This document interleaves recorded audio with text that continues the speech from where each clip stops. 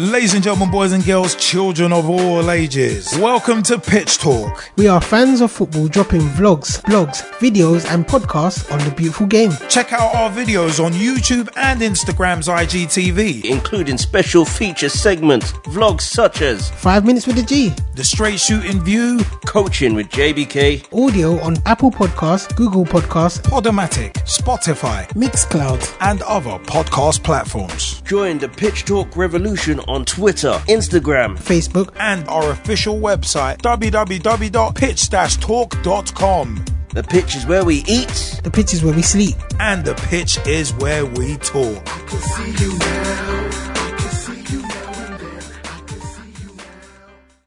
Welcome to Coaching with JBK. Welcome to yours truly, JBK's Euro 2020 special. We're now looking at the quarterfinals of this Euros, and it's been impressive to say the least. There have been many surprises from the second round all the way up, and we're just getting started. It's been an interesting one. So we'll get started. With all these games coming up. Our first one that we're going to have is Switzerland versus Spain, and that's going to be in Russia, in St. Petersburg. So the first game of the weekend will be Switzerland-Spain. Ironically, between the Spanish and Swiss, they've had a lot of matches. Their first one dating back to 1925. Ironically, this in a summer where Spain won 3-0. Their last game since then was November 2020, and it was a draw. It was an interesting draw. Spain won the game before that, but it was in the Nations League, as you know. And since then, it's been an up and down situation for Switzerland and their record of games. Spain haven't lost a game for quite some time. Their last loss was against Ukraine, but they've had a lot of draws. Now, whatever comes, we're going to see an intense battle, because this is for a place in the semi-finals of the Euros. And the team that Switzerland beat, ironically, France, well, that game seemed to be sewn up at 3-1. Now, all of a sudden, it wasn't. And on the same exact day, just about a few hours before, in Copenhagen, Spain played Croatia, and that game was 3-1. And it seemed to be sewn up. But both games ended either in extra time or on penalties, and Switzerland, to the surprise of everybody, beat the world champions, France. And on the other side of that, you also had the win for Spain, where they won in extra time 5-3. Morata has still been slowly getting himself into the game, slowly getting himself forward. It's been interesting to say the least, but you know what? Hopefully he does come good. Seferovic will be up there as well. Mbola will be going for it. Hopefully there's going to be some interesting moments in the game come tomorrow. We also have Belgium, Italy in Munich. So with that game, it's been an interesting one between the two, with them playing quite a few games, ironically. So they played 22 games over a long period of time. Their first game coming back on the 1st of May 1913, which Italy won 1-0. And then on top of that, their last game was ironically in the last Euros, 2016, so 5 years ago. And now, Italy have got everything to kind of gain from this. Belgium have a point to prove, and it's going to be an interesting one going forward. Can they do so within this game by winning it? And I'll say Belgium have a chance. Lukaku and co will have a chance. The Red Devils will have a chance, because they've got a lot of talent that can hurt you in different areas of the pitch, and maybe put a good chance on goal in the area, which at the moment Italy haven't really faced. Their first, when they played Austria in the last game at Wembley, ironically, their game against Austria, the only chance that Austria really had was their goal, which was in extra time. Now, if Italy can get Spinazzola on the ball a little bit more, which I think Roberto Martinez will come with a challenge for his defenders to deal with, I believe, then you won't see much of Spinazzola in the game. But if they allow him to run down that left wing, he may just cause a lot of problems, and it may just be Italy in the semi-final. But my thing will be, if Lukaku can come good in the quarter-final, it could be a Belgium-Spain semi-final. Could be. Let me know about your predictions. What do you think? This is going to be an interesting one going forward.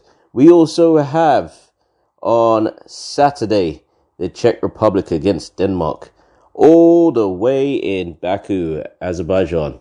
Now, let's see how that goes, because that's also going to be a game where England are going to have their eyes on that, focused, and so will Ukraine, because they played their game in Rome literally as the last game of the quarterfinals. So, let's see. There's no home field advantage for any of these teams, but you know that there's going to be some interesting rollouts going forwards. So, with the Czech Republic, who have won it before, but as Czechoslovakia, that's the difference.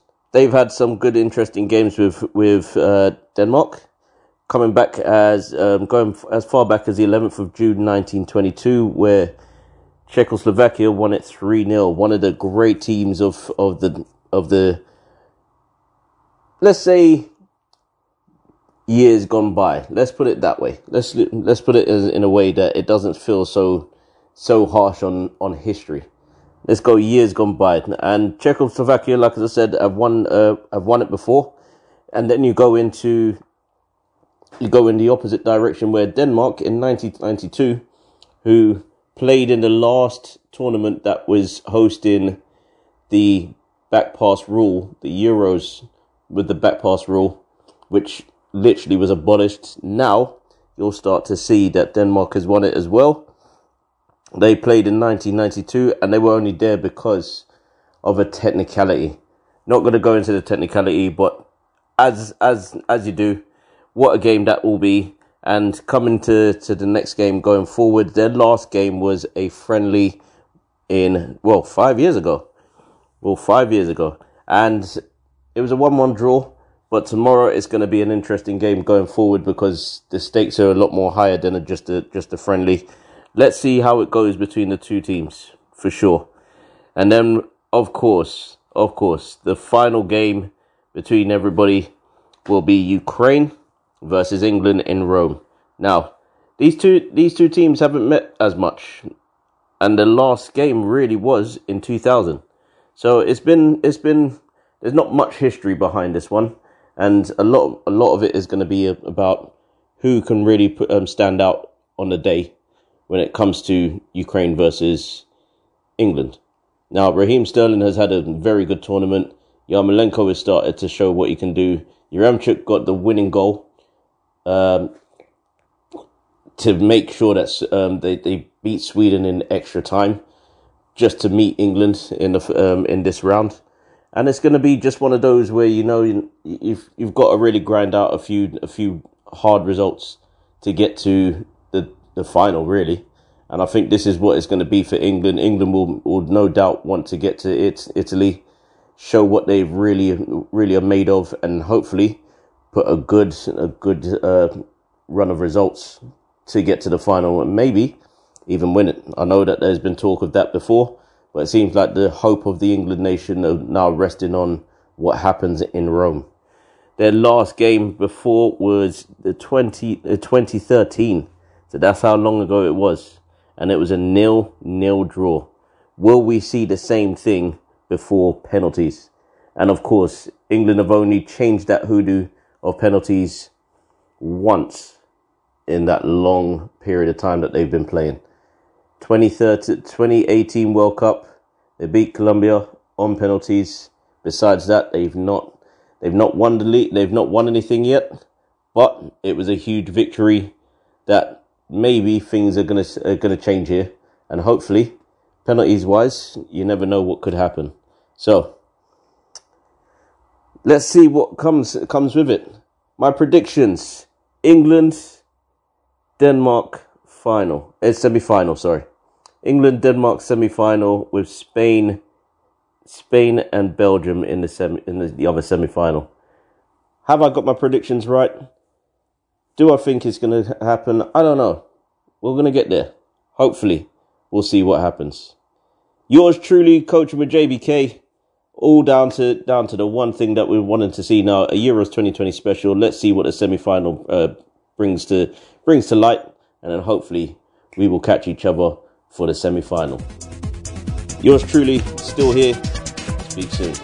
Join the Pitch Talk revolution. Check out the official Pitch Talk website, www.pitch-talk.com.